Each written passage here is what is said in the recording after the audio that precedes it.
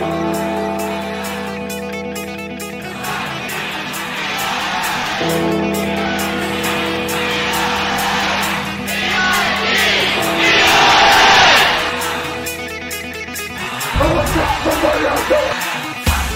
is the Black Swan Podcast, baby. We're raw.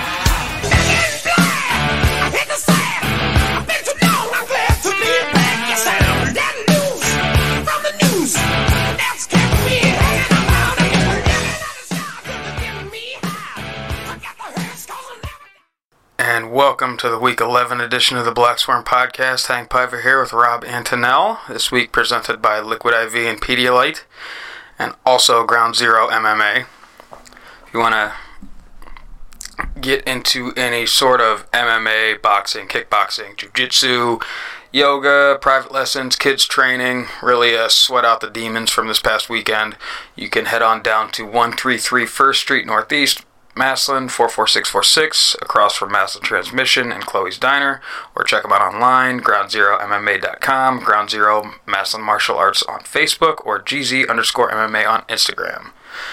So, kind of goes without saying, the game last weekend, Massillon comes out on top 23-13, and it wasn't even a little bit that close.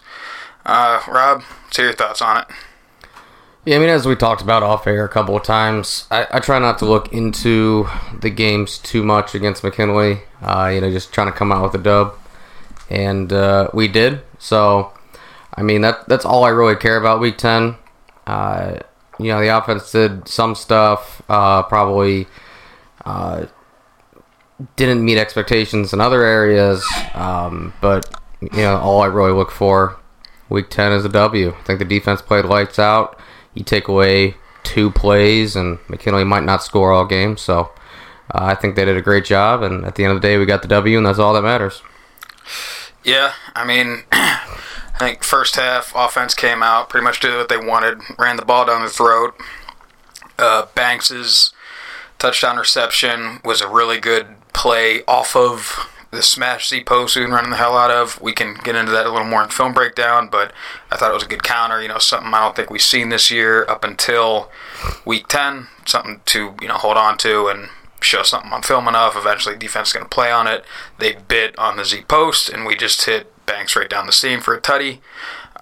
Ground game, I mean, Trell, Pringle, even Little Lennox, they were pretty much doing what they wanted on the ground. I think the McKinley's defense was a little more stout than we expected, I think, but, I mean, it's just as big a game for them. They came out firing. Second half, it seemed like offense was sputtering a little bit, but we pretty much had that game in hand. And like you said, defense, man, just absolutely played phenomenal. The first touchdown, just missed a tackle in the open field. Second one, they managed to put together a little drive at the end. Just found a mismatch with the corner they liked. Got the touchdown. Even tried to go right back to it for the 2-point conversion, but didn't get it there. Things got a little chippy at the end. Props to Antonio Hall for calling a timeout and, cooling the guys down. Like, Rob, I know you had a pretty good take on that one. Yeah, it's pretty much what you just said, quoting me. No, I mean, I'm assuming that's what he was doing. He called a timeout, and it's kind of like, why would you take a timeout in this situation? I think it's because there was almost a second incident, and he probably just needed to remind his players that if you get ejected, you can't play in the playoff game, or the first half of the playoff game, or some kind of suspension for next week. So yeah, just one of those things where at that point McKinley had already conceded. They didn't go for the onside kick. Well, they did, and then they got the penalty on it, and then it's like, yeah, let's back it up, boys. After the second time, they ended up not doing the onside kick, which is just okay, game's over. Yep. Here's the ball, let's end the game. So it's like, all right, we conceded, let's not fight and ruin any chances for the playoff game. So I imagine that's why they took the timeout. I think, in a perfect world, you could have gotten that message across immediately after the fight where a kid got ejected. Yeah. So then you wouldn't have had to call a timeout the next play. But nonetheless, I assume that's why they took the timeout, just to remind the kids of that. And if so, that's a good job on their part. Yeah. I mean, I was kind of mad just because of how absolutely hilarious it would have been that we didn't take a shot right after that.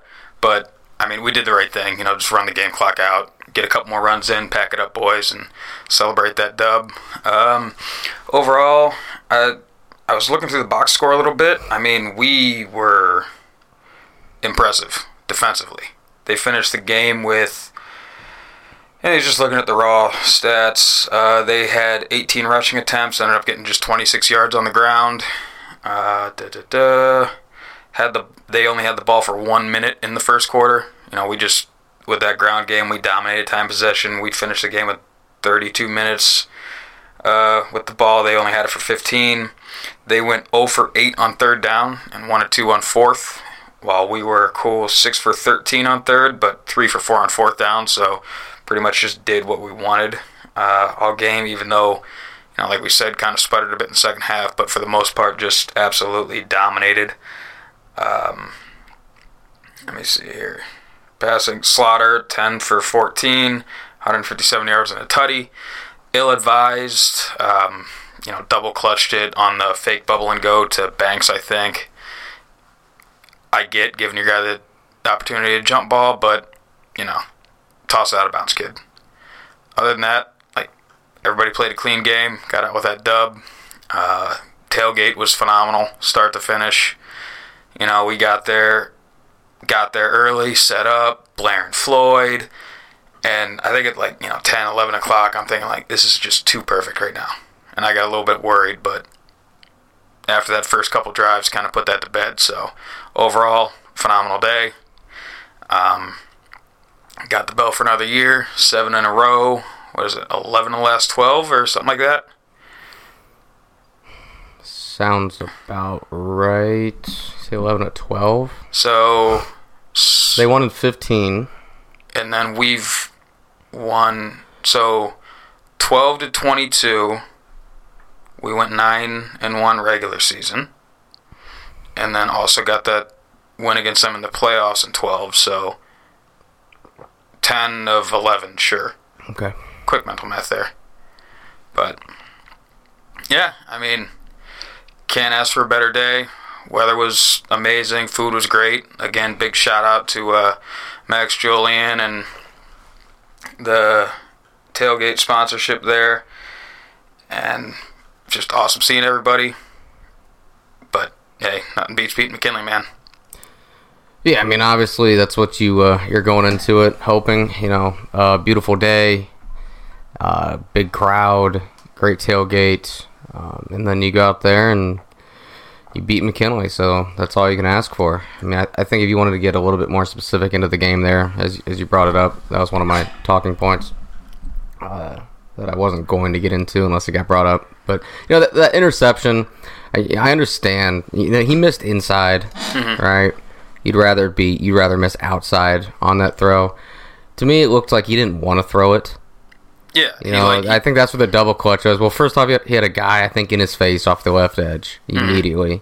So he steps up, has a double clutch, throws it. In my perspective, it looked like it's a one-man route. Like, here you go. This is what we're doing. Yeah. Slaughter, we are throwing a jump ball to Banks right here. That's your only option. Do it. Now, yeah, you'd rather him miss outside. Then it's an incomplete, or he has a better chance of catching it.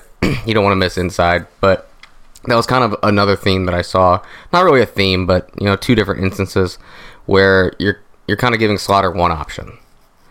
It's a one-man route. This is what we're doing. Earlier in the game, we ran that wheel to Trell. Yeah, the boot throwback wheel. And that was another one of those scenarios where I think Slaughter only has one place he can throw it, and that's it. Mm-hmm. Right? I think you had Banks on the crossing route. Yeah, he was open. But all the way, this is the play we're running. You have one choice: roll out, look back, and you have that wheel route. I mean, it wasn't wide open, right? It wasn't just a completely blown coverage thing, but he was open enough to complete the pass, and it's a great play. But I'd like Slaughter to have more options. I'm not a huge fan of that one route play concept, because when it is covered, then what are you going to do? You still have the young quarterback, And you can teach him like it's there or out of bounds. But, yeah, I mean, I think he does well with working the field. So I wouldn't... It's not like we're doing it all the time. But I would like to see maybe that taken away. Then again, if he throws it out of bounds to Banks, like this probably isn't even a talking point. So nitpicking for sure. But that's just like something that I noticed. A little one-man route. You're only giving Slaughter one option. I mean... So, it's not you're only giving Slaughter one option. It's not like, it is a one-man route, and it isn't. It's your running your, not necessarily trick plays, but like constraint plays off the stuff you do all the time. With the route to Banks, it's, you got the inside guy running the bubble, Banks is fake blocking the bubble, and then going. Corner just having to play it well. With the boot throwback, it's... So what was the second option on that play then? Just Banks. Down the sideline. Yeah. That's it. It's a constraint play, but what you're doing, that's opening up the bubble for the rest of the game, because now that corner really does sit there, have to think, like, oh shit, that they called this once, I can't just keep biting on it. I understand that. I understand the reasoning for it. Mm-hmm. That doesn't change the fact that it was a one-man route. Yeah. It is a one-man route. Yes. But it's more... schematically, it's not just, hey, Banks, go win on this ball. It's you're running the fake bubble and go, and we got a touchdown on that against Glen Oak. We've ran the fake screen and go for years. It's done great. If it wasn't an interception, it's nothing to write home about. It's like what you said about the letting Cade York go for the record in the Browns game yesterday. If he gets it, he's got the record. If he misses, nobody remembers the misses. Yeah. No, I understand that. It's just one of those like where you need to execute it. Yeah. That needs to be a touchdown or incompletion. Like you can't come away with interception.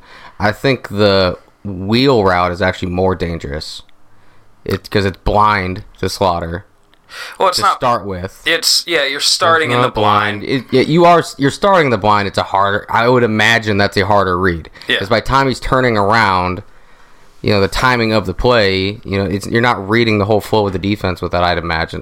Listen, if that play is covered, if he turns around and the wheel is covered, I guess you just have to throw it 20 yards over his head into the sideline. But that's a play you're not calling unless you see the defense just commit to the run. And at that point, we're running it down the throat. I know we talked about it in the stands. You'd kind of like to see it with, maybe get the normal boot and then read the field to his normal rollout and then call the boot throwback. But there's a sequence of play calling, and coaches are looking for specific things in the defense, and they're not going to dial that up unless they're pretty confident it's going to work. There's another one-man route that happened later in the game, the touchdown to Banks. So we got a touchdown to Banks, a beautiful pitch and catch on the throwback, and then the interception on the bubble and go. Sometimes they work, sometimes they don't. So, I'm just trying to remember which one you're talking about. The 4-vert Z-post. It's not a one-man route. It pretty much is. No, it's not. Yes, it is. Out of here. If the safety stays with Banks, the Z-post is wide open. What are you talking about? Yeah, but he's... Oh, yeah, that's how they... He's reading Banks all the way. Get out of here. Yeah, and if that safety stays with Banks... That corner has a Z-post just wide open over the middle. Okay, and if the corner bails on the fake bubble and go, you got the bubble open too. Okay. Yeah, see? No, that's not the We same. can do this all day. 4 verts is a one-man route. Get out of here. You're not... Smash... That's what you wanted to happen. Smash Z-post but it's not is a one-man route. route. You're not reading the smash side. You're reading the Z-post. 4-vert Z-post, there's really only... You're calling that to hit Banks up the seam, and that's what he's throwing. That's what he's throwing all day. All right. Yeah, there's other stuff there. I mean, you want to call we can really get into this. The boot throwback's not a one-man route. You're running a flood concept of the field. But the timing of it is he's selling the flood with zero intention of ever throwing that because he's not coached to. Just like the Z-post. Bullshit. Bullshit. Bring Trox on here, have a conversation about this. Listen, I love Trox, but if he tells me that safety rides Banks on that play, and so does the corner, and you're letting the Z-post go without... No, that's bullshit. You are throwing that if the safety covers the fade. And if you're not, then I mean, well, man, he should have thrown the bubble on the interception then. should have thrown it out of bounds. But yeah, should have thrown it out of bounds. We're nitpicking, but now you're like defensively nitpicking. I mean, listen, it's you install that as a counter to regular smash seat post that it's going to Banks all day, every day. Okay. I understand you're doing it against teams that pass off the smash seat post well. Yes. But okay, whatever. It's not a one-man route. A primary receiver is not a one-man route. He's not going through progression on that. The progression is, oh, look, the safety jumped the post. That means Banks is open. That is the progression. If that safety stays on Banks, I mean, you could throw it. It's a one-on-one fade. But, that, it's not a one... Okay, whatever. I mean, at this point, I don't even know how much I believe what I just said anymore, just for the sake of getting an argument on the show, because it's fun. Yeah, if the safety bail... Alright, you're getting actual Hank right now. If the safety bails, yeah, he's throwing the Z-post.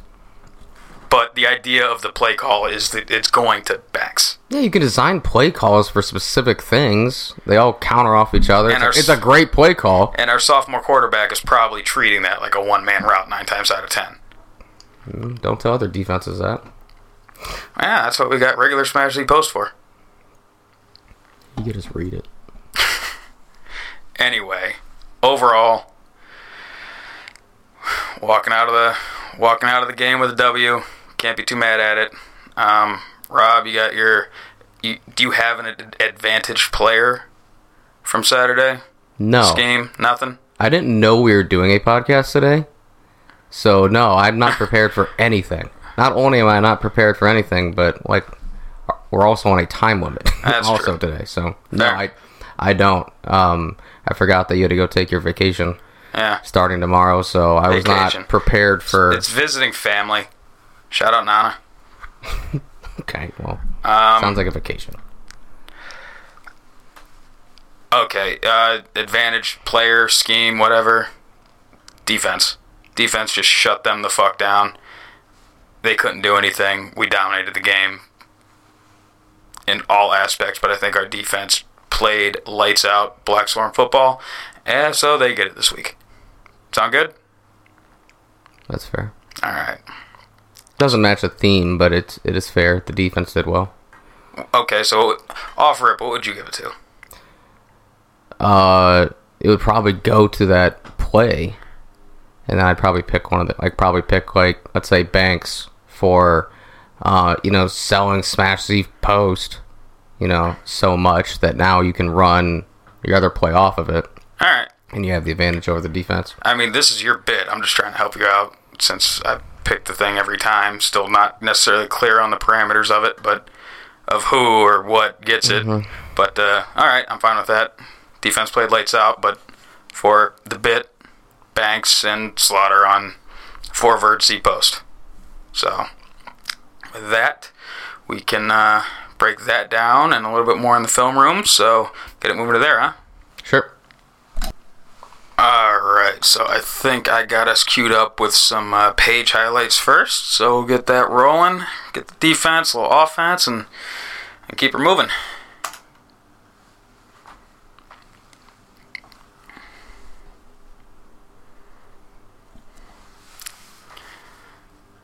So, Page make a nice open field tackle on kickoff. We saw some highlights of them last week, dangerous on special teams, shut them down pretty well.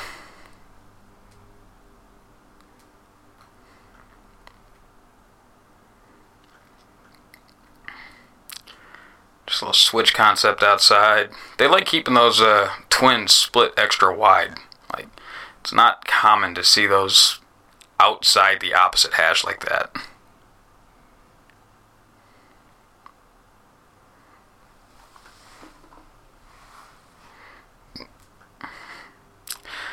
I can't remember how many times they went 5 wide, once or twice, but it seemed like our check all game was... They want to spread it out. We're going to bring the heat. See ball had to come out quick, and they really couldn't do much against it.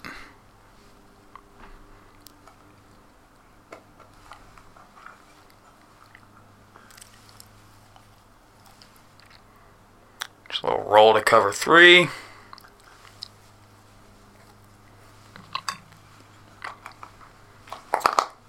One of the few semi-successful run plays I had.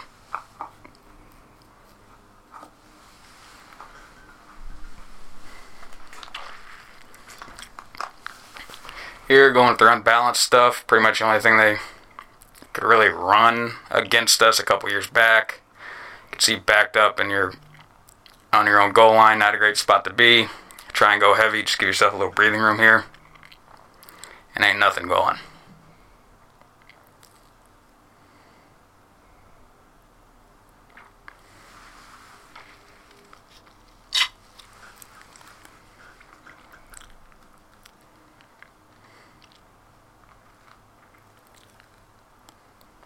Rob, any observations? I mean, as we talked about with page highlights in past weeks, I mean, you're not going to get anything flashy. This is kind of the position that he plays.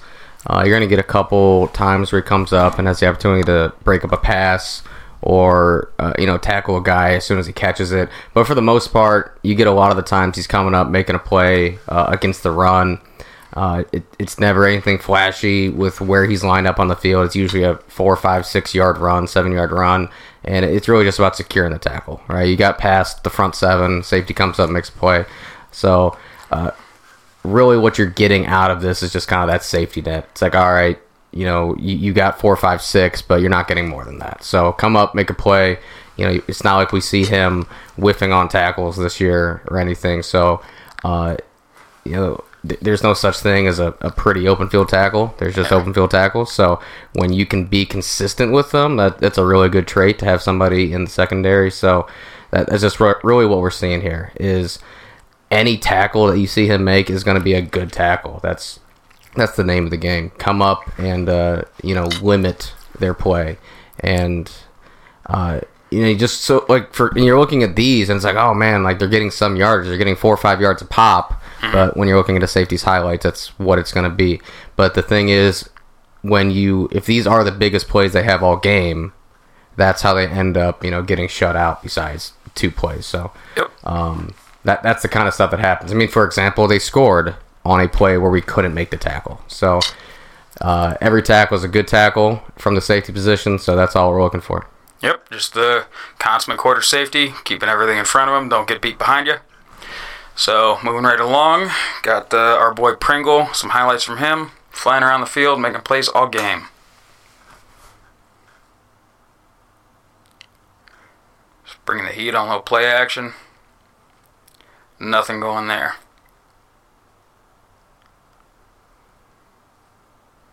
God, I just shot out of a cannon. I don't even know if that was a blitz or just a run read, but, I mean...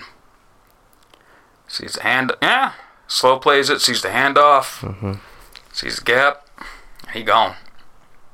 He's so quick, combined with, he's also really good at getting around linemen.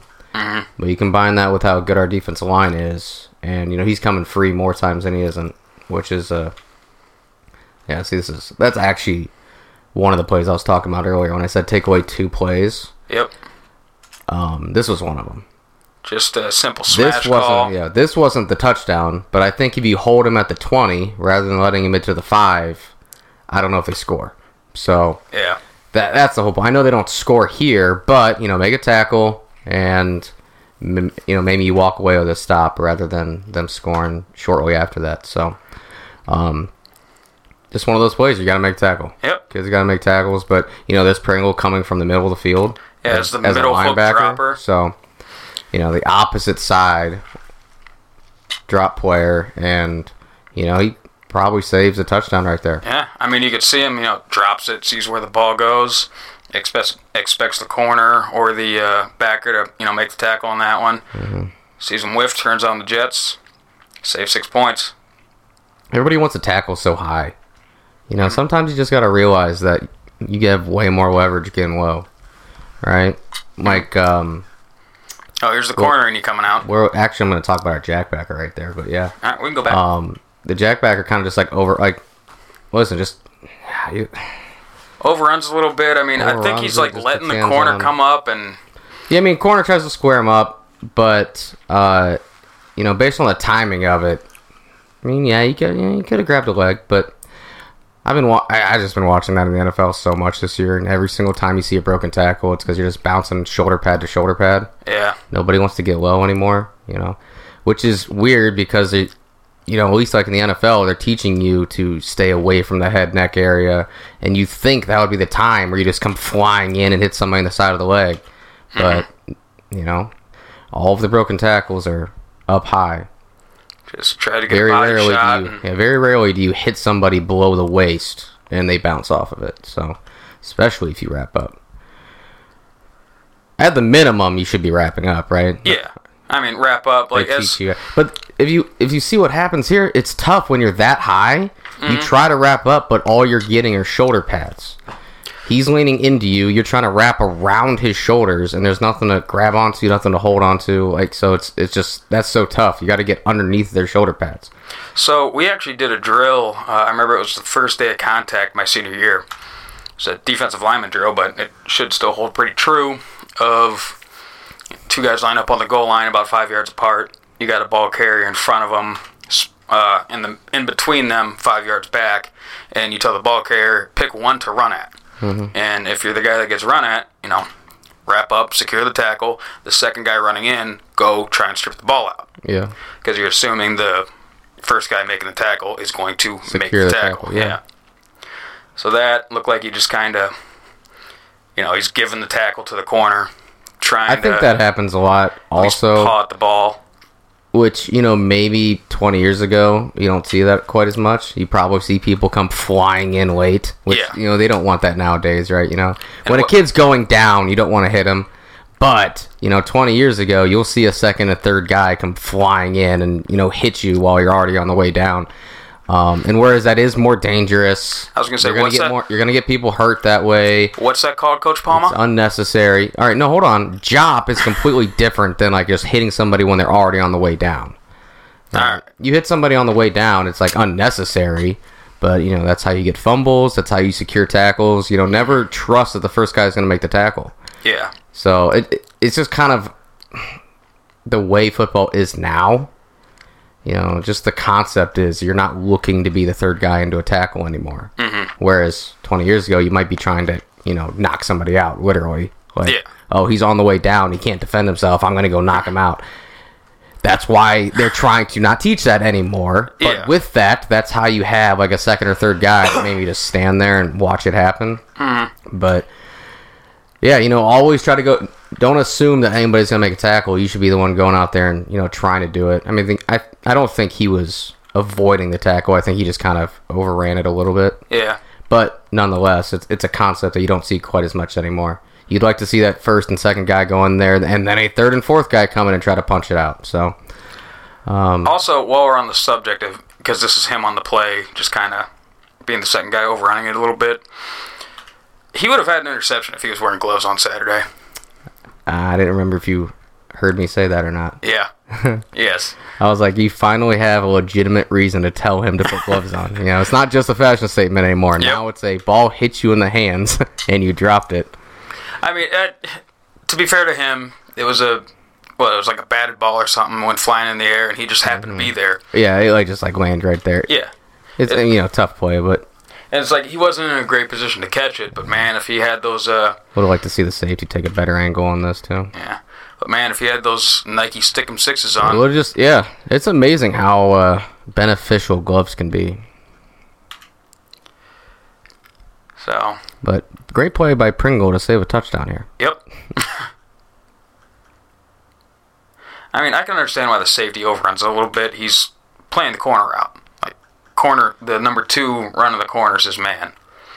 Doesn't see the ball coming in. Yeah, but he keeps fading with it outwards. After the ball's already out, I'd like to see him attack the inside shoulder. Well, I mean, let's see. Eyes on the guy, and he sees. I know, he just keeps kind of fading. I mean, I guess you are hoping he doesn't go up the sideline. He's probably. I mean, that's what I was thinking. Like he's really fading up the sideline. I'm not too worried about that, I guess.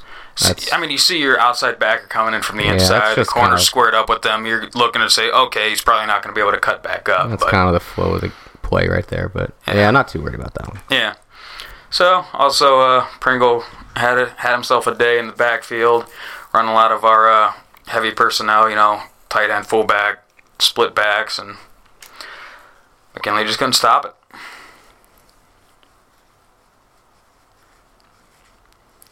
A lot of that all game. Just looks like he gets stuffed up the middle. Pringle keeps churning his legs and gets yards where there weren't any. They're putting the shoulder pancake down, laying the boom, putting the guy right on his ass. I like how, not only does he put him on his ass, but he leads it the correct way also. Mm-hmm. Pushes him to the inside. So that's one of those, I'm kind of making a couple assumptions here. We're just, basically the line just blocking power. And when you get when you can formationally or personnel, however, get an extra guy as a lead blocker, just tell him, hey, read it like you're the ball carrier. Go block a guy that would make the tackle. Yeah, of course it hits inside of that, but, when the hole's there, take it. Yep.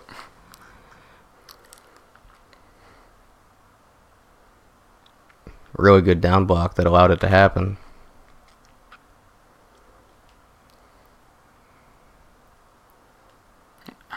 Line just collapses, makes a wall. Yeah, left tackle kind of misses his block there, which I think hurt it. But the left guard has a really good down block, and that's right where it hits. Yep. Yeah, but ideally the left tackle would have secured his block. Pulling guard would have went up through the hole a little bit more. So comes in on that. Yeah. Right guard gets caught up by the, was that 3 tech that rips off. Yeah. 3 tech just rips off the left tackle, and right guard gets caught up there. But yeah, first guy to present himself. Eh? And Trell does a great job of seeing that first hole and hitting it. Because that really shouldn't have been there. No. That's not, when you're drawing up power, that's not where the ball's going. Yeah. But that's why Trell's Trell. Why Pringle's Pringle. Let's keep her moving. So now I got some, the man himself, some Trell highlights. Just really good job. I mean, both of them are tremendous lead blockers in that split back stuff. Like here, you can see him just lowering the boom, decleating a guy. Goes through the block. Yeah, that's what you do, man. You're not hitting him. You are running through him. Make a hole. Like, look at that. That's some... That guy's buckled. Like, just... Run over your own offensive player if he's not moving. Get out of the way, kid. Yeah, you got one job. Make a hole for the running back. Yeah. If he's hitting you, it's because you're in the wrong spot. I mean... He wasn't... He even kind of helped him on that one, because he threw him in front of the guy Threw him in front of a guy. He needs to get up there more. Yeah. Did he stop because he saw 2 different guys? Probably. Yeah. But you're probably coached to go in wrap, right? Yeah, so you're wrap that one and leave the other guy. Yeah, it looks like that's the backside backer scraping over top, so that should be the play side tackle or guards guy, depending on how the double team works out. But when you see a guy present himself right there in the hole, I would say, just make it easy. Pick a guy. If you're going to be wrong violently. That's what I was thinking. Pick one, because then at least you're running back. Mm-hmm. It's the hesitation that gets you. Yeah. That's a great throw, great catch. I mean, just great over-the-shoulder catch right there. Yeah, I mean, running backs don't have a whole lot of experience with this. I know like they practice and stuff, but it's different than like a receiver that's constantly, catching balls nonstop. Their warm-ups are just like throwing like fades back and forth to each other to get kind of warmed up. So they see this kind of stuff way more often than a running back does. So, I mean, it's a great job by Trell to be able to track that in the air, over-shoulder catch. Mm-hmm. So I would put it right in a perfect spot for him. Especially with, we don't really run verts or seam routes with our running backs either. This is not something they would be practicing for much besides this play itself. So can't imagine he's got many reps at it, but just fake the zone run one way, boot out the other. You get the receivers, running basically a flood concept essentially, and turn back, find your running back, make the throw. Trell does his highlights as if he has to pay by the minute. His highlights go so quick. Hey. No, like the edit points just bam, bam, bam, bam. Yeah. No lead up, no like getting to see how the formation is or anything. Just like, man, every week his just go. Yeah. So this one, I mean, phenomenal job. So it's a pass protection, just half man, half slide, and to hide what side's a slide side, what side's a man side, because if you just give that away, defenses could scheme up blitzes all day and beat it. We'll just flip the running back. He can be on the same side as the man side, or cross the quarterback's face and pick up, look for linebacker scan inside out opposite. And to have to cross the quarterback's face and pick up edge pressure all the way opposite where you were initially lined up, hard job to do. But he does it here very well. Let me see where they... So they bring just outside linebacker pressure, hide it with the man lined up over, looks like Banks, down here right on top of the 5, 50, whatever, you get it. He holds his water really well. Trell sees it. Just a good job picking that up, giving Slaughter a clean pocket to work with.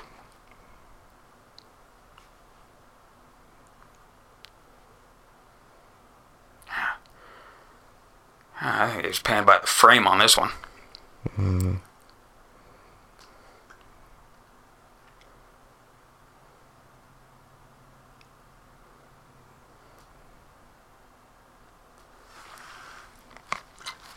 Same thing on that one. Just having to work all the way across quarterback's face, pick up the edge pressure. Bang. Let's go. I know he doesn't show it on his highlights. That little this play right here, I feel like this is one that we wanted back, I think. Yeah. So this is the one, I remember talking about this with you. We're just working our slant concept, which, most people think of this slant concept as a slant from the outside and a flat route from the inside. But we always run it with the inside guy running a fade route and the slant coming underneath it. And, it looks like Slaughter just sees a lot of space that Banks has to work with, tries to throw him a jump ball, but what's your take on it? I feel like, at least when I watch it live, because, I haven't seen any replays, and you can't see it on this either, so I'm very much just going off of memory, but I remember talking about it right after it happened, right? So, I think Slaughter throws a ball that Banks could catch in stride, no issue. Mm-hmm. Banks slows up, thinking that it's going to be a jump ball, and he's like getting ready to go high point it, but in reality, it was a perfect over-the-shoulder pass. Yeah. So just kind of like a little miscommunication of, am I about to get a jump ball right here, or is it just going to be in stride? I think Slaughter throws it in stride, and Banks slows up for a jump ball, but it was there. I think this ball lands right in the back of the end zone, and, I think Banks ends up kind of facing us.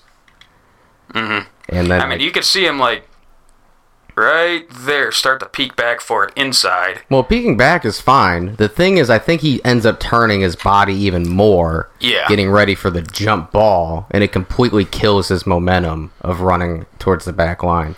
But I remember watching it live, and when he peaked is when he throttled down. So, like you said, it was good ball in stride, but, hey, miscommunication happens. Yeah. I thought the slant was a little more open watching it live, but it's hard watching everything at once. Mm-hmm. Damn it. Yeah, it looks like the slant could have also been there. But I think that's one, Slaughter, based on scouting and feel of the game and everything, that's Slaughter walks up the line, he's like, hey, I'm throwing the fade to Banks. And I think it was there. Just I don't know if all week, all season, it's kind of been their thing where it's going to be from this distance, it's probably more of a jump ball situation. Yeah. Or if Banks was just getting a little antsy. He's like, hey, I'm 6'4", I do jump balls, but in reality, you just had an over the shoulder catch. Mm-hmm. Or I saw it wrong live, and everything I'm saying right now sounds stupid. That very well could be. I don't have the highlight here to show you, but that was my impression live, was that was a catchable ball if you keep going in stride. Yeah. And if so, my take would be every ball should be in stride until it's not. Mm-hmm. Because you can always kind of slow down. You can always, get a jump ball. But if you just slow down too early, there's no catching back up. So if you're thinking in stride, you can slow down for jump ball. Mm-hmm. If you're thinking jump ball, it's hard to throttle back up to catch in stride. Turn back around, keep going. No. You're never going to be back in stride if you stop. Mm-hmm. But, you can slow down, take a gather step, go up. That's how you get a lot of interference calls, too. Yeah. Underthrown balls get you a lot of pass interference calls because the defender keeps running into you. But, unless it's been some kind of communication thing where they are looking for a jump ball, I would say, every ball is in stride until it's not. Right. But I'd like to see that clip. Yeah, like the full clip. I don't assume it's on anybody's highlights. No. But, I would like to see that full clip just to see if I'm remembering it correctly or not. And slant, looking at this now, just the freeze frame, I don't think it's as open as I thought it was live. Well, you'd have to wait 2 more steps. Yeah. To see how close that corner is. It kind of looked like the way he was playing it is the slant's probably going to open up, and that high safety doesn't creep down whatsoever, which was the next thing I was worried about. But you got that low backer there. Yeah. He's got his hips flipped to get out into that space that's currently open. Eyes on the quarterback, so that little extra pause that Slaughter would have to take to time the slant upright, he's going to be able to read that all the way and crash on it. So, at jump ball, like I said, live, I thought slant all the way, but watching this now, looking at this freeze frame, it's the fade to Banks all the way. To go with what you're saying, though, is if you want to be a really good team, hitting some of those tight window slants from the 10-yard line, 15-yard line is something you have to do. So there might not be much window, but assuming that this receiver does get past the corner, that is a window that you need to be able to hit. Against good defenses. So, because you're not always just going to have this jump ball fade where you can get past the safety in this situation. The amount of times you see in the NFL, they run these short yardage slants, and it's always a tight window, probably low and inside. It's kind of a falling, sliding catch. But those are the kind of plays you need to make, those 10-yard completions. If nothing else, you're setting yourself up. But I think that would be there if you ran it. And, it's not going to be perfect. You got the linebacker there, you got a high safety, but I think those are some completions where, you hit them right in that window. Kind of like where the ball is going now already, a beeline between Slaughter and Banks. I think you have a window right in there. And then, this is high school football. You catch that and you fall forward for an extra 2 yards, it's a touchdown. Yeah. Right? And then you're not getting stood up and pushed back too much in high school, so it might get your legs taken out. Yeah. But you're probably not going to get stood up a lot. And that that is something where you're in a big time game against a big time defense. You hit that 7-yard slant, and in the stat book it was a 7-yard completion.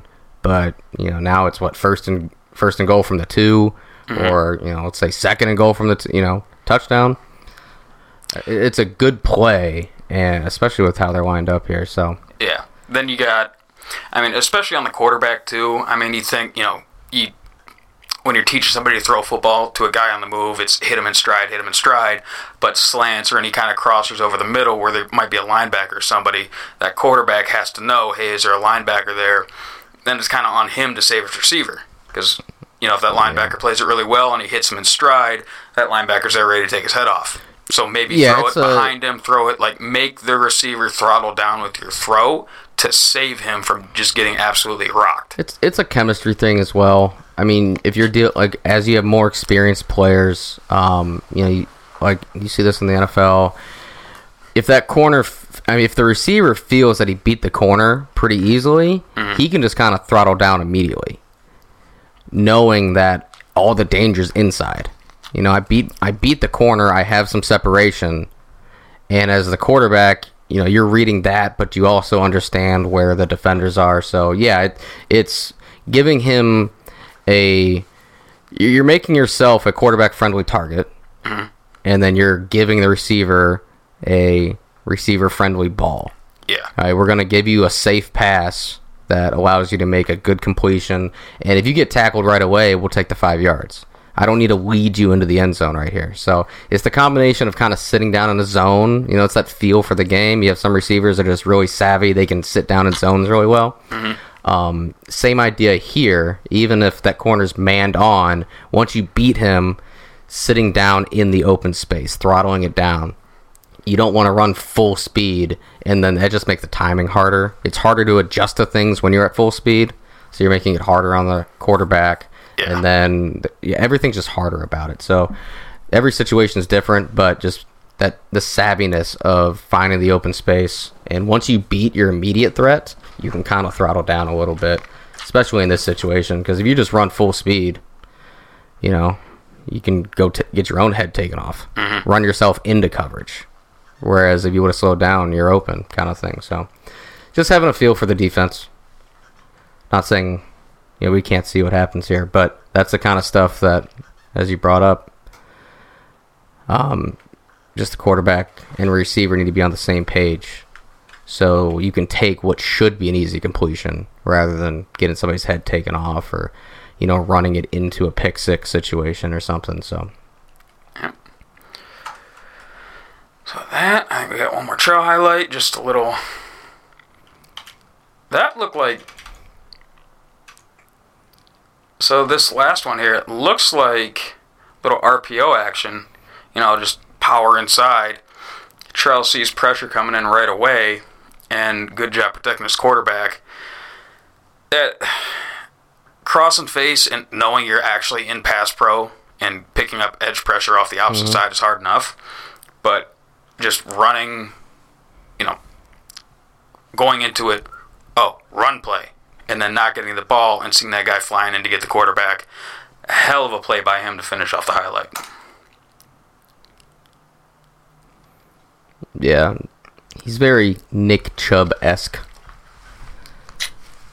So, even when he's not doing something super flashy, it's the extra 3 or 4 yards that you didn't notice when you watched it live. Yeah. All you know is that he got 6 yards. But, you know, 5 of that was after contact. Or that, you know, being able to pick up, you know, kind of abandoning the run fake a little bit to go pick up the blitz. Remember like 2 weeks ago, Nick Chubb did that. Brissett went to turn around for a play fake, and Chubb was just gone.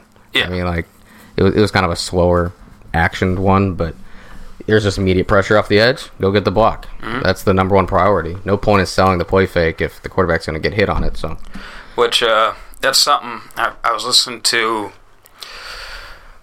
Who is the wide receiver coach that got disowned at Ohio State? He has his own podcast now. Oh God! The more you started talking about him, the more I forgot his name. Zach Smith. Yeah, that's it. So he was doing a podcast a little while back on like Ohio State's offense and all this, that, and the other, but he was specifically talking about their play action pass protection. And the running back coaching point was if you see pressure coming immediately, like if you see your guy coming, just FTF. Fuck the fake. Yeah. And in play action pass protection, that's easy to do as a running back. In an RPO, where as a running back, you're thinking, I'm getting the handoff and I'm running power, and then quarterback decides he's going to pull and throw. There's no communication between Trell and Slaughter other than Slaughter not handing him the ball. Yeah. So that's something like it's that much more he has to process that quickly to be able to pick up that guy coming off the edge that he knows is otherwise going to rock Slaughter's world. Yeah, it's how do I avoid this free blitzer when I get the ball to, now I have to pick up this free blitzer. Yeah. In real time, so. So that's the, like you said, Nick Chubb-esque. That's the little shit that Trell does that just makes him a special player. He's a really good blocker. Every single week he has highlights of him blocking, and it's not the most exciting thing in the world watching running back block, but he secures the blocks. He does a really good job of picking up the free guy. So, it's one of those little things that goes unnoticed. And, I mean, you could say it's not exciting. I love it. As an O-line guy, I think I look at the running back as an extension of the offensive line, and stuff like that gets me jacked up. So, with that, we got a little bit of Chase Bond highlights. I know towards the end of the game, him playing tight end a lot, he was just taking dude's souls. So here we get to see a little bit of that. just backside of power. Really, your only job is gap hinge and don't let the guy in. You don't have to really dig him out or anything. But here you see a lot of the stuff on here. Him just putting dudes into the dirt. The first couple, like that, throwing a guy to the ground. That's something when you're on the line, you can't lose your hips. You have to keep your hips underneath you.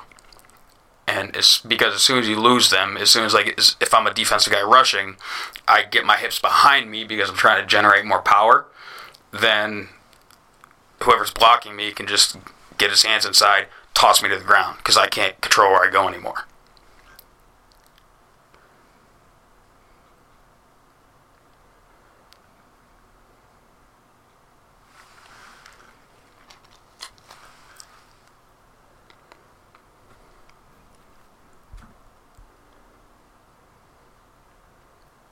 Just like that. Dude lost his hips. Yeah. I love the tenacity that he has. Mm-hmm. Every single one of this has ended up with a kid on the ground. And then, it's the McKinley game. It's the end of the McKinley game. So I don't have any issue with it. But I think he does a really good job of starting the play. Right? He gets his initial steps in, engages. And then from there, it's just how can I get this kid on the ground? Mm-hmm. Especially on that touchdown run. I think if he would have just held his block. Let me see. Let's see here. He takes him into the play. Yeah, not something you necessarily want to see. But this is this one would have been earlier, but the rest of those were probably end of the game, last drive situation, right? Yeah. I think he shows that he's I got my steps. I can do my base block. All right, now how do I get this kid on the ground? And every single one of them, he puts the kid on the ground. But I think it's fine for the situation. Mm-hmm. Hey, and I think that is the reasoning for it. It is because it's McKinley. It's the last drive, and now I just want to toss you around. So, but I like the fact that he doesn't just come off the line out of control. Mm-hmm. It's very controlled. I'm doing my steps correctly. I'm engaging my blocks, and then it's all right. Let's put you in the ground. So exactly. I like that aspect of it. So I think all we got left for our McKinley highlights is the couple looks at the 4 vert Z post. Mm-hmm. A couple different angles of it. I'll let you speak on how he gets himself open. Yeah, sure. So just from a more X's and O's perspective, they're a quarters team, so that safety, because we run Z post so much, he'll see the outside guy get up behind the number 2, so he's expecting, okay, number 2 is going to run the corner route, I'll pass that off to the cornerback, and then I'm going to jump the post route. So what do? Number 2 doesn't run the corner, number 2 just runs a go. Mm-hmm. Oops. So hard to see it from this angle, but it'll be Banks coming up here on the near hash. Yeah, left side of the screen. No, I didn't notice that part until just now. What's that? The little head fake? Yeah, how he leans into the safety here. Mm-hmm.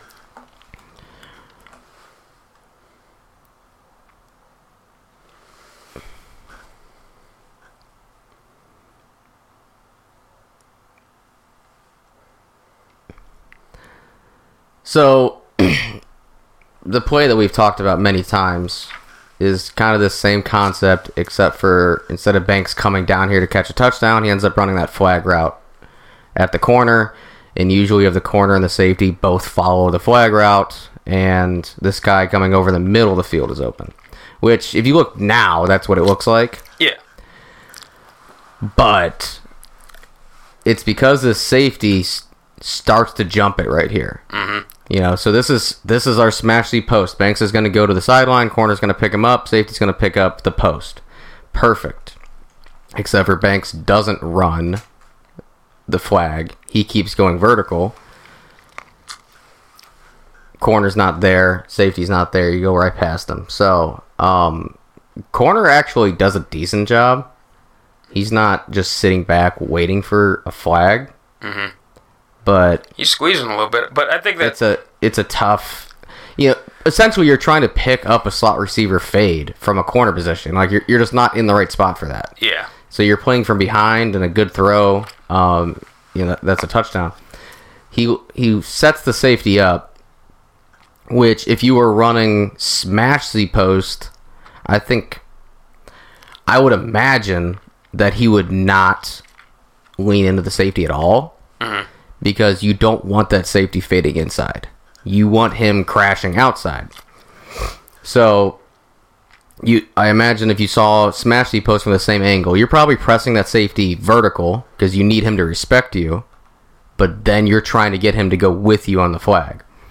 Right here, you're forcing him to the inside. So even if he doesn't jump that post, you're still setting yourself up. You're kind of running this the same way you would just a one-on-one fade. Yeah. You're pressing him inside and then getting leverage on him to the outside. But it helps, it's kind of a double benefit on this play because he's looking for that post and you're forcing him up inside. So now it's like he's really getting himself out of position. He's like, I got to go to the middle of the field for the post, but also I'm getting pushed to the middle of the field by Banks. So ends up creating more space for himself by doing that. And we've talked about smash Z post a lot on here. That corner is going to be hesitant to go inwards. He does a little bit, but the corner needs to stay outside because he wants to respect his part of the zone. We talked about that's why smash Z post works, because he can't crash inside too hard to follow that post, and the safety's kind of oblivious to it. And except for when they're not, but so that corner is outside, so now you're trying to catch up with that seam. He can't squeeze that right away. He just can't do it. You can, but that's like just anti-instinct for a corner. You want to keep your outside leverage. So Banks is able to keep this skinny enough that it goes between the corner and the safety, up the seam. And both of them are playing from behind there. You're just splitting the corner and the safety. Good ball over the shoulder. It's a great play, especially against the teams that are going to start recognizing smash Z post. So it hit, great play, and it's just like one more wrinkle onto what's already a great play for us.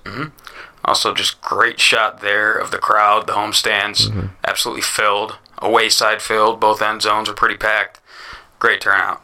So here's one more angle of it. Get a little bit closer up action. Yeah, you see the safety's eyes. It's like his eyes go to the quarterback right away. He sees that post coming. Boom, I'm inside. Darn. But he completely flips his eyes and his hips looking for that post. I think he's looking for it right now. Bam. Yeah. He's looking to intercept that ball around the 10-yard line. He's like, we did our film study. 20 yards. Yeah, you can pause it right here. He sees that coming, and now he's looking to jump the post. He already recognized it. Eyes on the quarterback, looking for the ball. And it's actually kind of impressive that he's able to baseball turn out of this. I guess he doesn't baseball turn, but he's able to flip his hips and still kind of be in the play after having his body shifted that way. So, that's kind of impressive on his part, but he's looking to jump that right there. He's like, I'm jumping the post. I know what they're running. Slaughter's going to throw it right here. I'm catching it on the 21, 22-yard line. Interception, baby. And he sees that ball come out of Slaughter's hands and just, darn. It's like, you know what it is until it's not. Yeah. Just also shout out our pass protection on that one. Kept Slaughter upright, gave him room to stand and throw. You can see they bring a little blitz inside backer off the edge there. Tutty. So I'd like to see have that post go like more dig-ish. And then I kind of keep this vert or a post. Like a little mills out of this. Switch mills. I'm just trying to think of like what the hardest possible combination like would be for this. And I think it would be that corner having to cover a slot like post. Yeah. I mean, Have Banks spread his alignment out further so he can run more of a traditional post and then run a dig underneath of it. I think at that point you're almost turning into a dagger concept. Another great cover 4 beater where safety is going to take the inside guy on the post, vert, whatever, and like you said, it's hard enough to cover that any inside breaker as a corner from that alignment, and Diggs should be running free all day on that one.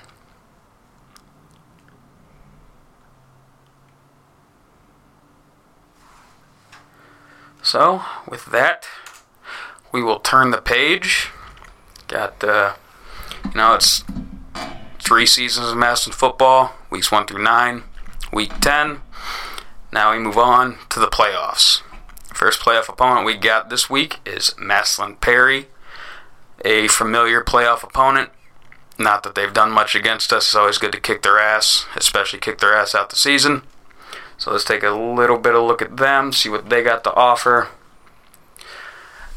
I only saw one small clip of Perry all year, and it was against McKinley when we watched last week. Ugh. Do they not look good? It's not great. So they don't even put much on Huddle. Their only game recap is from Central Catholic on their Huddle page, and it's all Central highlights. So that's what we're about to watch right now. No, okay. See, they just run their basic ass 4-4 cover 3 straight out of 1965 that they've been running for forever. They look like middle schoolers.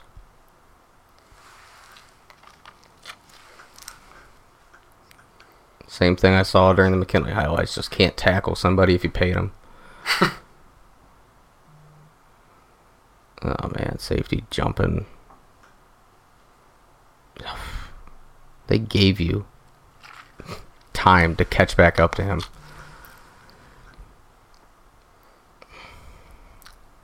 Just all the time in the world back there for the quarterback. Nothing going downfield, so nice little 10, 12 yard scramble. It's hard to trust these numbers. God. Just those central receivers trying to navigate traffic. Looked like this number 2 and 3 never played receiver before. It looks like Perry's using linebackers out of 1970 also. 1970. That's newfangled football for them. Don't ask them to drop into coverage. Or go sideline to sideline. Or tackle. Ugh. These are Perry highlights, huh? Supposedly. Defense looks lights out there. Yeah. Central didn't gain a yard. Next up, some Green highlights. So this is from Green's Huddle, so it's going to be all highlights for them.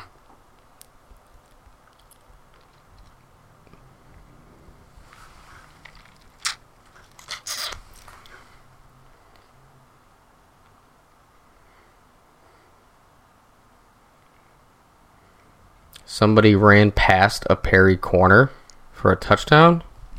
The hell you say? Wow, I've never seen that happen. They're set up in the easiest coverage in the world to not get beat deep, and that's just what happens to them all of the time. That's your one job as a cover 3 corner. Don't get beat deep, right? It's the easiest thing in the world. I thrived in it.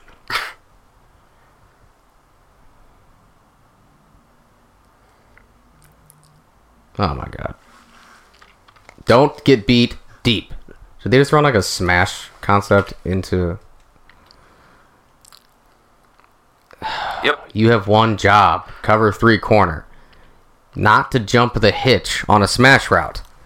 You should just be bailing at the snap. If you want to make your life easy, bail at the snap. You're never going to get in trouble for bailing as a cover 3 safety. I mean, you got to come up and slow the guy down a little bit, yeah. But jumping a hitch as a cover 3 safety, that is when your coach is going to be livid at you, because that's how touchdowns happen. Right Instead of a 10-yard play touchdowns.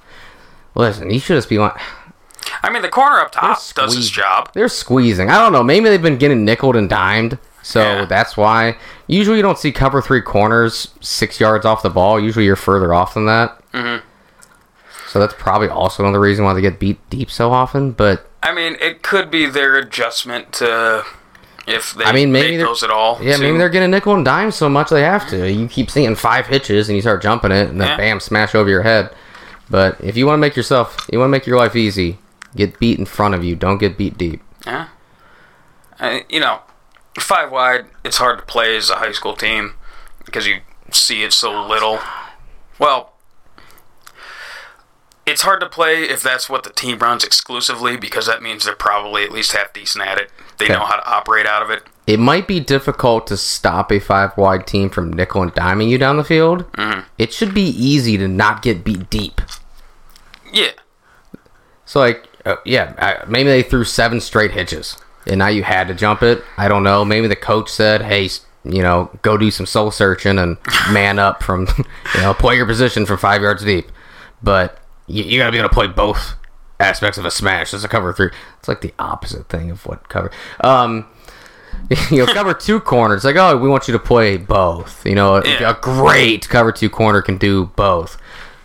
No cover 3 corner in the world should be asked to do both against a smash route. But, just stay over top of it. The safety, the linebackers are actually doing a decent job. Yeah, the inside guy passed that off well. Like, he got hands on. Gets underneath onto the hitch route, and corner was also thinking hitch, so... Like, sometimes simpler... If you're going to run a 7th grade defense, like, sometimes you need to treat it like a 7th grader would. Yeah. Just drop back. Play everything in front of you. Is that 4 verts? Looked like kind of a drive concept with a seam route from this guy. You had 2 verts up the middle, though, so you're holding that high safety. And then there's your linebacker just not being able to run with it. Yep. He just passes it off. He doesn't even try to run with it. And that's the issue with just running this basic cover 3 all day, is you have that high safety, but with 2 verts, he's trying to play both of them. And... realistically, playing neither one. Actually, I'm giving him the benefit of the doubt because he doesn't play either. He just stays right in the middle of the field. Yeah. But, that linebacker didn't even think about running with that seam. He just passes it off. Mm-hmm. You're making your safety, his life, a living hell. Just putting him in a blender. Yeah, he can't play either of them when you do that. That's the issue with just running one coverage in general, but if you're going to run one coverage, you have to have linebackers that can drop really well. Because your mismatch, you can always find a mismatch against any coverage. Mm-hmm. You can find mismatches against 4, but that's where you have the linebacker that can jump in and run with somebody. Cover 3, it's fine. We'll just split the safety. We'll make that high safety, like pick a side. You need to have a linebacker that runs with it or something, so... It's going to be really tough. Yeah. You're not putting your kids in a great position by doing that in general. So, I don't like it. No. I loved doing it as a player. Yeah. I loved cover 3 because it was the easiest thing in the world. It's like, basically, as long as I don't get beat deep, I did my job. Just stay back, stay back, stay back. That's all you have to do. You're not asked to tackle. You're not asked to, really cover anything that important. Every now and then you have a backside post you have to run with. Like, that was the extreme situation for me as a cover 3 corner. Backside post. Oh, it's a toughie. I have to actually move. I have to move sideways. Yeah. Everything else was just, backpedaling. Flip hips and bail. Backpedaling and then squeezing a guy to the sideline. I had 8 interceptions freshman year by doing that. Freshman teams just love to throw the deep ball, and it's I'm lined up 12 yards off the line of scrimmage and bailing at the snap. Why are you doing this? Listen, they see this little 5'4", 120-pound soaking wet white boy out there at corner. Yeah, I'm gonna take a couple of deep shots too. All right. They didn't work. They never work. It was so simple. It's like you're allowing me to not be athletic or huge. Yeah. Listen, cover 3 works. Country cover 3, just regular ass drop spot cover 3 that you, like you said, 7th grade defense. It works if your athletes are just far and away better than the opposing team. Yeah. Like, that's why Ohio State could get away with it for a few years, and you see him get exposed against Bama is the extreme example, and it's because you kept getting a couple other teams. You kept getting the best receiver in the country lined up against a linebacker one-on-one. Yeah. Because that's how the cover 3 works in that formation. You have to have a linebacker that can cover, right? In this situation, we're not lining Devontae Smith up against a linebacker one-on-one. Yeah. We're just running routes that your linebackers can't cover because they're high school linebackers. They're not used to it. Mm-hmm. You can see that these guys aren't super used to dropping into their coverages. Yeah, they're not comfortable doing it. They're very just kind of drop spot, get hands on type of guys. So drop spot get hands on. You're making life just miserable for your safety when you do that.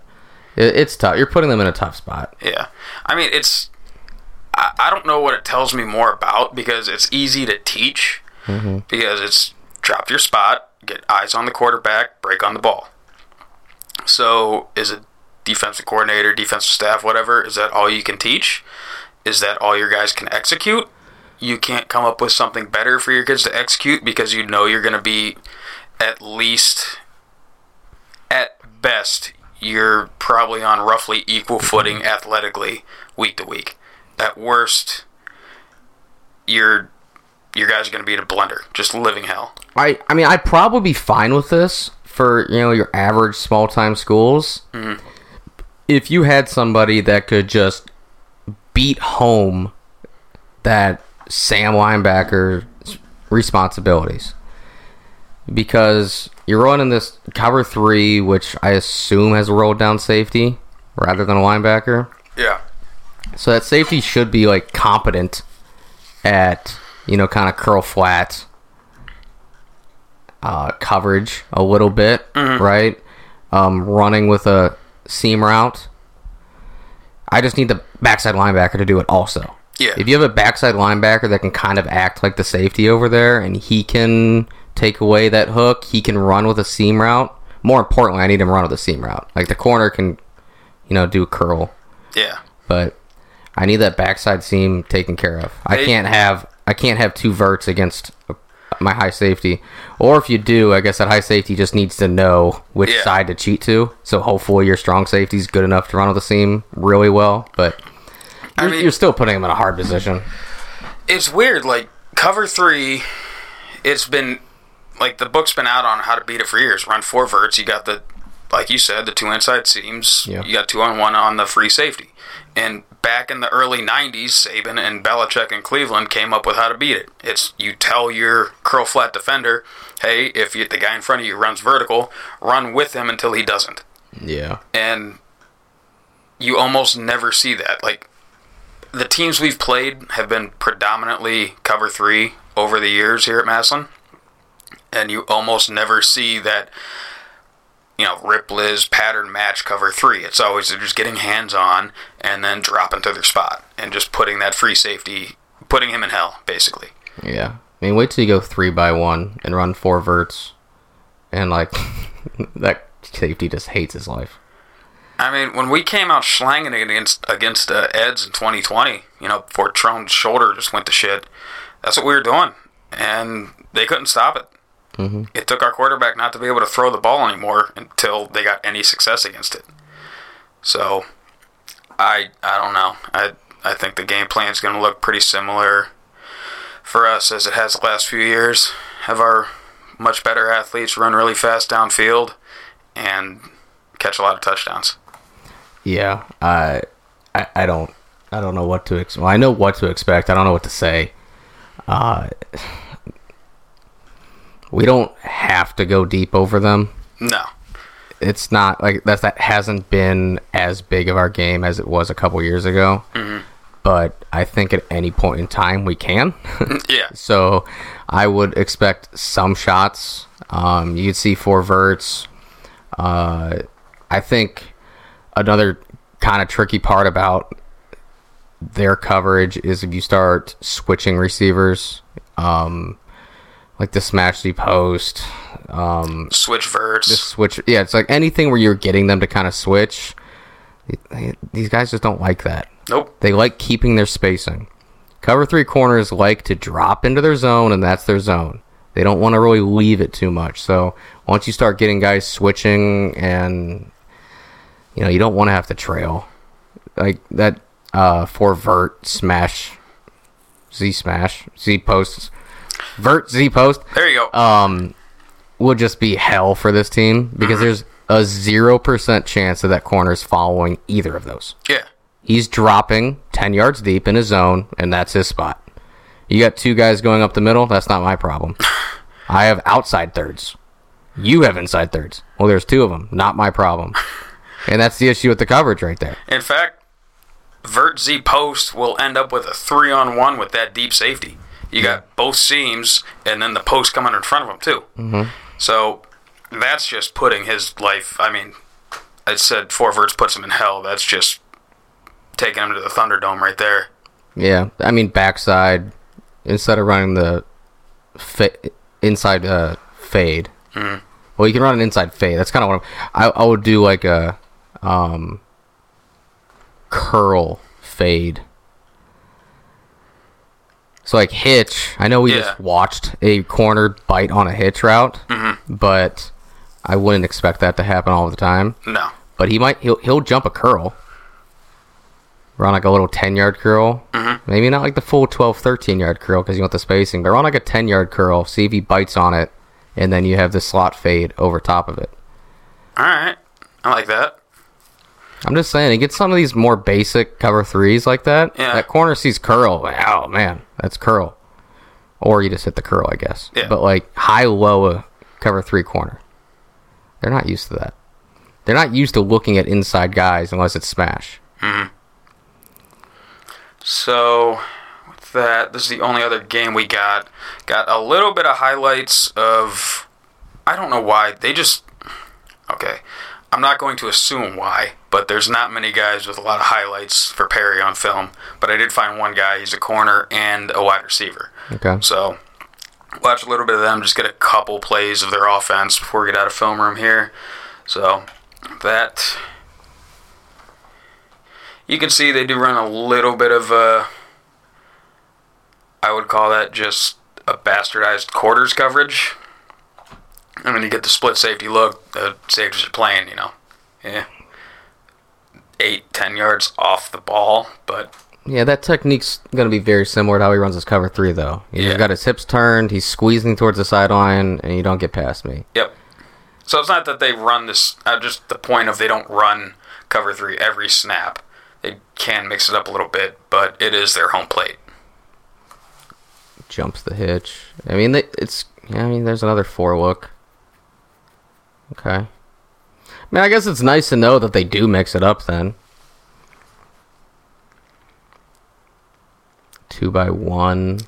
Jumping the hitch route. Yeah, that's where your smash comes in. Yeah. Yeah. Just a little bit of their... Oh, fancy. Mm-hmm. Like a little bang 8. Oh, scissors. Let's see. I thought it was going to be, just assuming, knowing them, I thought there was a little fish route. And I'm like, oh, he's running like a bang 8 with the out. And then it's an out and up, which is even... Wow, look at these guys. Yeah.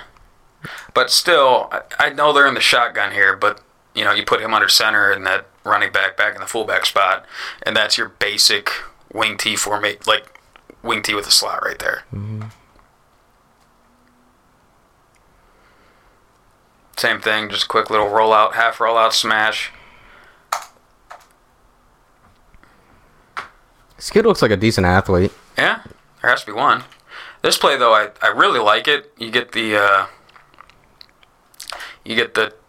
wing motion from the under center.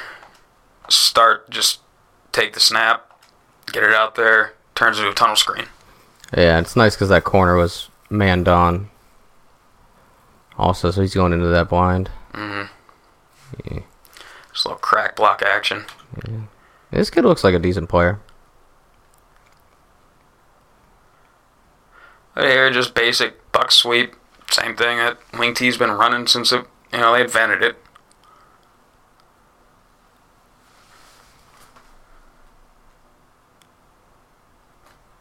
So there has to be at least one decent player for Perry, right? Yeah. I'm glad to see that they do go too high.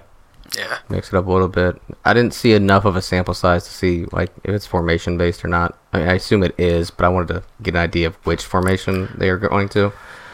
I know in general, when I played, things could tweak week to week, but we were 2 high against 2x2, 1 high against 3x1.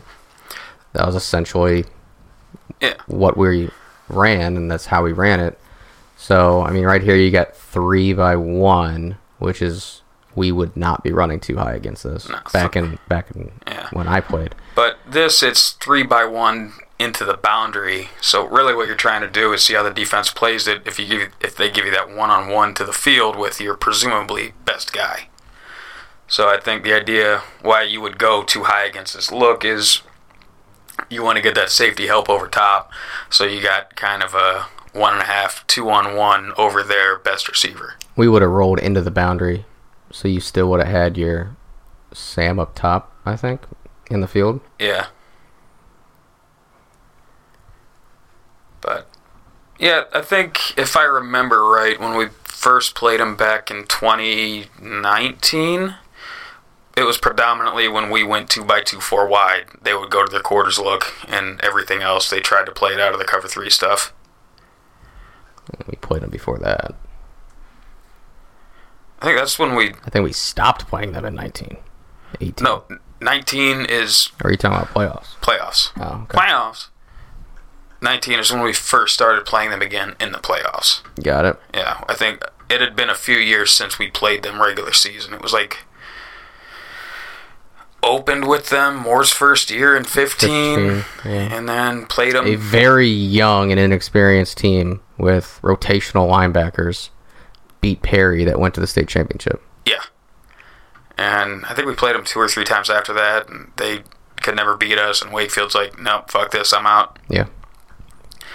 So, that's all we got for film room. We can get at least a quick and dirty little preview of them on the other side, finish up with a couple things, and get on out of here, huh? Sounds good to me.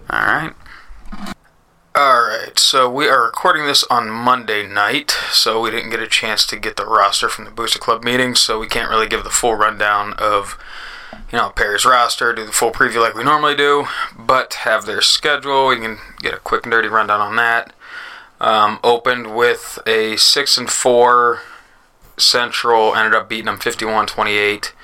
After that, lost to a 3-4 Canada team, 21-6. Went to a 1-9 Euclid, beat them pretty handily. Beat McKinley 38-28. After that, took an L to a 500 Jackson team in overtime, 31-32. Beat a 3-7 Louisville pretty good. Hoover lost to a 7-3 Hoover, 14-24. Lost to a 4-6 Green, 35-38.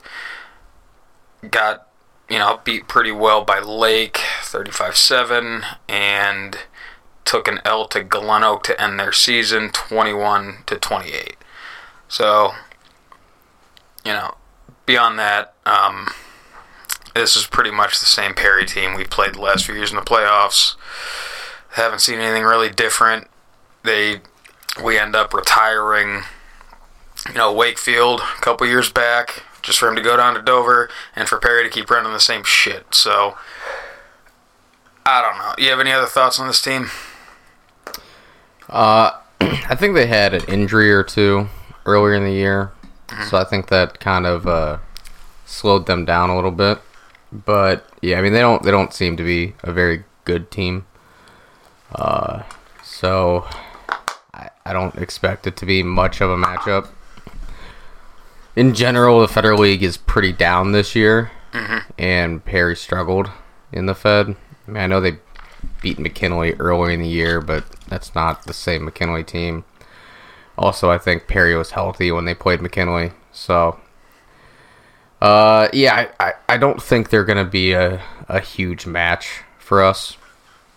It will be interesting to kind of see, the wing tee, and it's always a little bit different, but, that this one thing that they have going for them is that they run something a little bit different. Mm-hmm. That could catch some teams off guard, but, it's going right into the teeth of the strongest part of our team.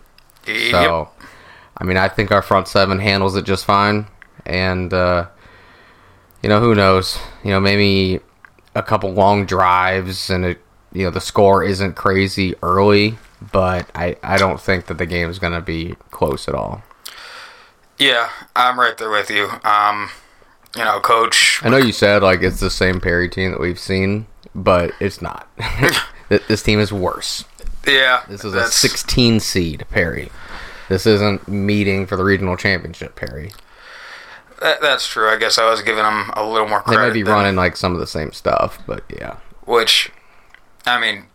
Coach McConnell, Coach Leno, the rest of the defensive staff, we've shown in the past we've shut this shit down before. I think 2020 they had a little bit of success with it, but we ended up stuffing them through the second half of the game, shutting them down, throwing some bombs, and running away with that one. The year before that, they couldn't get anything going on offense. Mm-hmm. Our offensive staff, this is not the first time we've played them. This is not the first time we've played some country bumpkin cover 3. We're going to come into this with a pretty good game plan. It's not going to be a game. I'm thinking if we come out all cylinders firing, like we've been calling for a while now, if our offense does what we know they can do. Yeah, I was going to say, this would be a good game to get the offense just fully, just gelled, synced, go out there, run your offense just to, practice it kind of thing. Go out there and spread the ball around. Get Slaughter in a rhythm, try a bunch of different things out. I think it'd be a good game for it. Yeah. So with that, that's really all we got for the Perry preview. If you want to see more film on them, you can go back onto WHS's Telepro YouTube channel, watch the other 2 games from a couple years back against them. It's going to be the same stuff, just better players then than now, like to Rob's point. So with that, we don't have any spreads, but I know we had this conversation the other day. I don't really remember it too well, so want to go over, how teams did against the spread. Yeah, let me get it pulled up here. Alright, so this is just against the spread. Maslin was 5-4 this year against the spread. Kind of not really surprising when you think about it, how inconsistent we've been on offense, but defense has been stout all year, so kind of really helped buy you that. Yeah, 4-3 is the favorite, 1-1 is the underdog. McKinley was 7-3 against the spread this year. That is very surprising. Yes, you can lose a bunch of games and still cover. Or I think what it was is they lost those few games and everybody counted them out, and then you win one, but nobody trusts it. Yeah. So then you win 2, and it's like, all right, well, bad competition. You win the third one, it's like, all right, hold on, they might be getting better. So I think their spreads probably went from, no one wanted to really give them credit with the spread for a while there. So let's see, Perry, they were 2-7 against the spread this year. Not surprising. So 1-6 is the favorite. So they're favorited in 7 games. Favorited in 7 games, but they only covered 1 of those. Sounds about right. Some other local teams. Jackson was 4-6. Hoover 6-3. Lake was 7-3. Glen Oak 5-5. I kept telling you about those pesky Glen Oak spreads. It was right on the money every single time. I never knew which way to go with it. Glen Oak was 5-5. Green was 1-6 against the spread. St. Ed's 3-2. Central was 2-2. Northwest 2-5.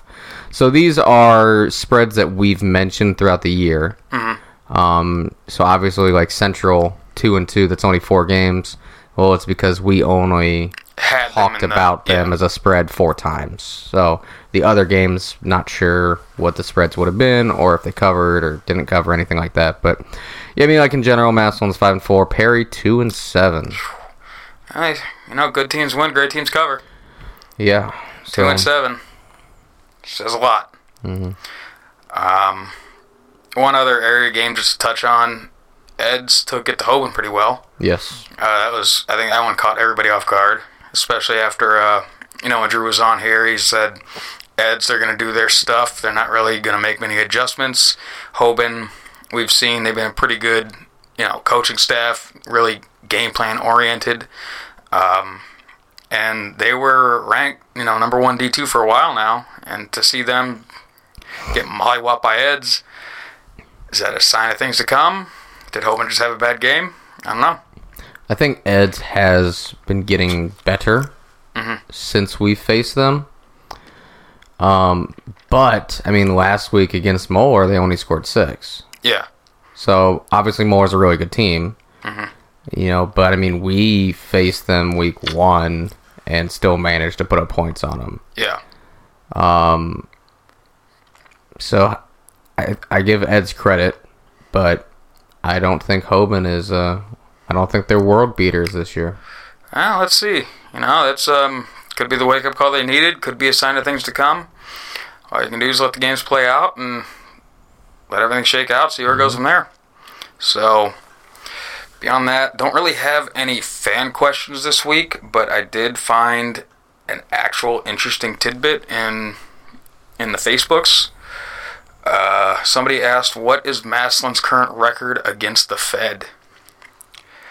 Right now, and this is not counting McKinley because, that game is its own thing.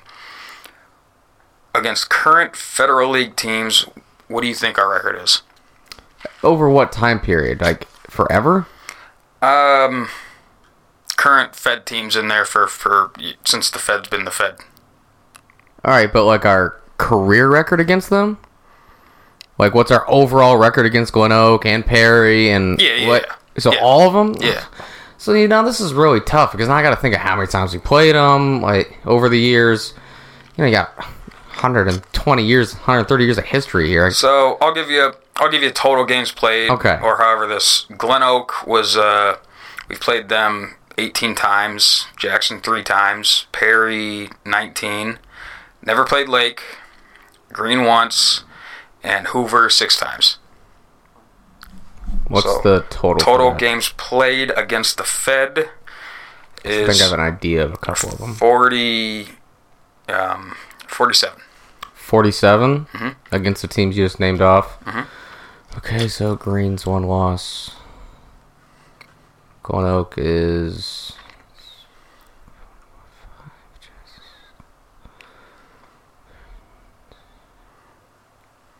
Hoover. No late games. What was the total again? 47. I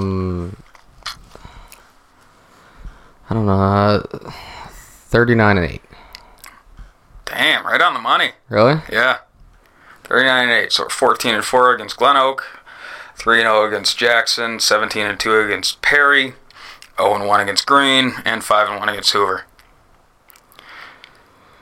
Yeah, I mean, that's the Fed. Yeah, so... They won't let us in for some reason. I mean, at this point, it's probably for the best. Yeah. At this point, I'd much rather have control of our own schedule and be able to play some stronger opponents, because it seems like, at this point, Federal League teams aren't getting us prepared for the teams we're going to face later in the playoffs, even though we tend to see the Fed teams a little bit earlier in the playoffs anymore. Yeah. I was trying to look up the brackets, but I'm not finding it as quickly as I wanted to, so... So we got Perry this week. Lake is what? Ranked 2 in our region right now? Oh, wait, here we go. You got her? I think so. Is this guy? Yeah, so... Oh, this isn't right. This is a week old, because it has us playing T's value. Oh, damn. I think we do end up... We play like the winner of Tees Valley and somebody else. No, that wouldn't be right. It would be the 8 and 9 teams. I don't know. Well, damn, I thought I had it. Well, I thought I could find it on somebody's page real quick. Yeah. Let's see if I can pull it up. Let's see. OSHA tourney. I bet this is just lovely for everybody listening right now. Mm-hmm.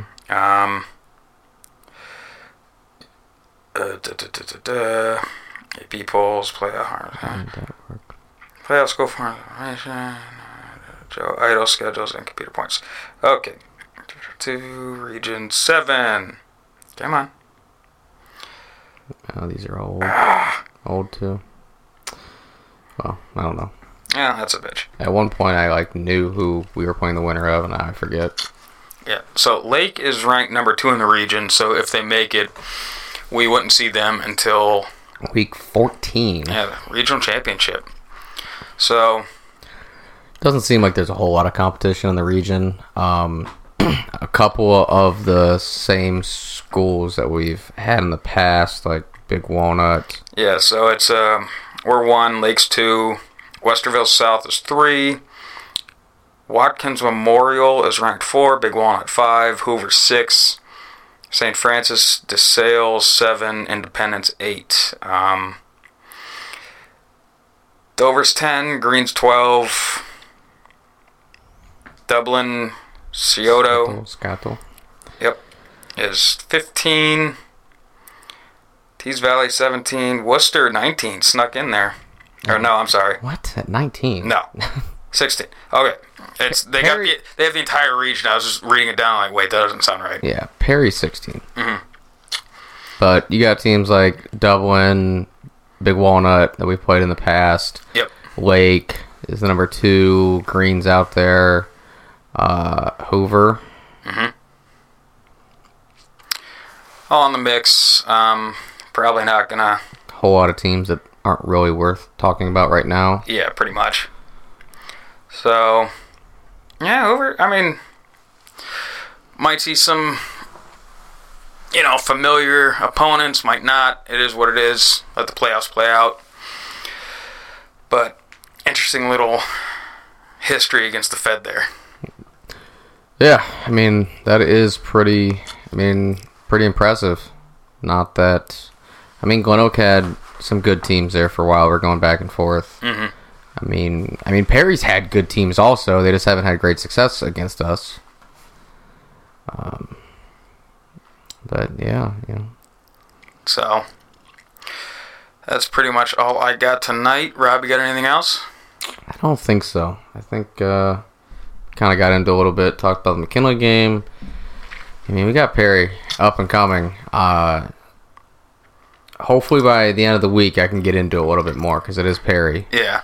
But I mean, the backyard brawl isn't what it used to be, if it ever was really anything.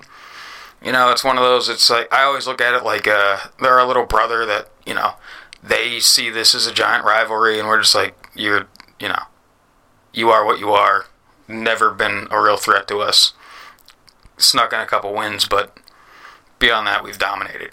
And it's kind of like what we're talking about with McKinley. It's how can you have a rivalry when one side is just mollywopping the other year after year after year? Yeah, well, I mean, that has historical value to it. It's still a huge rivalry. You still sell out the stadium. Yeah. It's a really big event. And it still feels like a rivalry, but yeah, they haven't been winning, so, that makes it tough long term. But yeah, with Perry, it's always just been somebody that's close to us, so we don't like him. Mm-hmm. It's not really like a rivalry. No. Yeah, it's just like they hate us, so it's like, all right, fine, we hate you too. Yeah.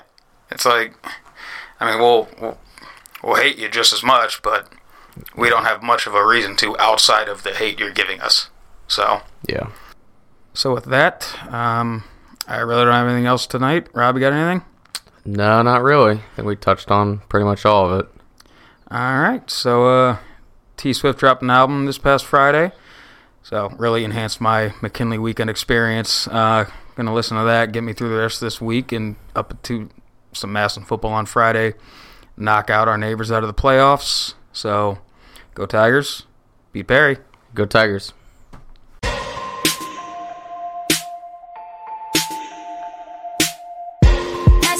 very much. At the 28-yard line, 1st and 10, Tigers.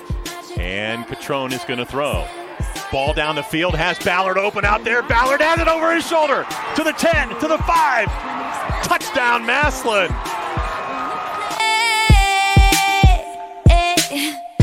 New money, suit and tie. I can read you like a magazine.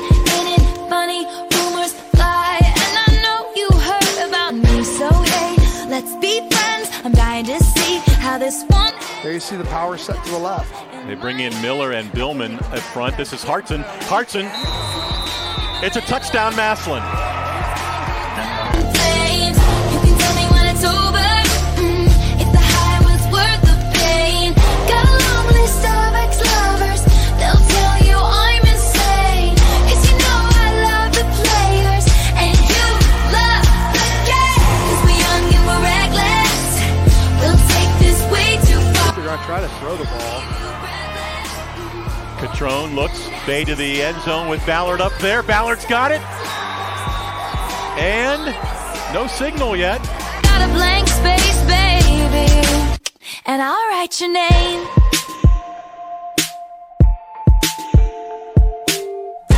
Cherry lips, crystal skies. I could show you incredible things. Stolen kisses, pretty lies. You're the king, baby. Gun? Less than a yard. You want. That's Laubacher Back at up the quarterback. line. Now he's going to drop back. The worst is yet to And Laubacher gets it away. Chasing it down is Brawley. Brawley in trouble. Now he'll cut it back upfield to the 15. Good speed. Austin Brawley. Look at this. To the 40. He's got a convoy. To the Perry 40. Down the field. Brawley. He's going to take it all the way. They're dressed like a daydream. So it's gonna be forever, or it's gonna go down in flames. You can tell me when it's over. If the high was worth the pain. Got a long list of ex-lovers. They'll tell you I'm insane. 'Cause you know I love the players. And you love. Andrew Wilson-Lamb came in with just one touchdown catch this year. And the give is to Hartson. Hartson going to walk it into the end zone. Touchdown, Maslin. Hartson needs to thank. They'll tell you I'm insane. But I've got a blank space, baby. And I'll write your name. Boys only want love if it's torture. Don't say I didn't warn ya. Boys only. Sponsors, we couldn't bring you this great high school football coverage. Ball down the field looking for Ballard, and he's got it. Touchdown, Tigers.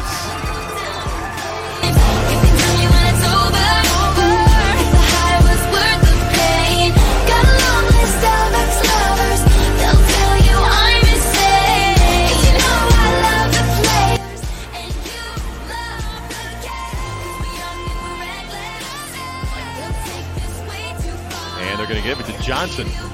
Johnson looks like he's going to throw, and he does. Ballard, he's got it. The 2-point conversion is good. I'm insane, but I've got a blank space, baby. And I'll write your name.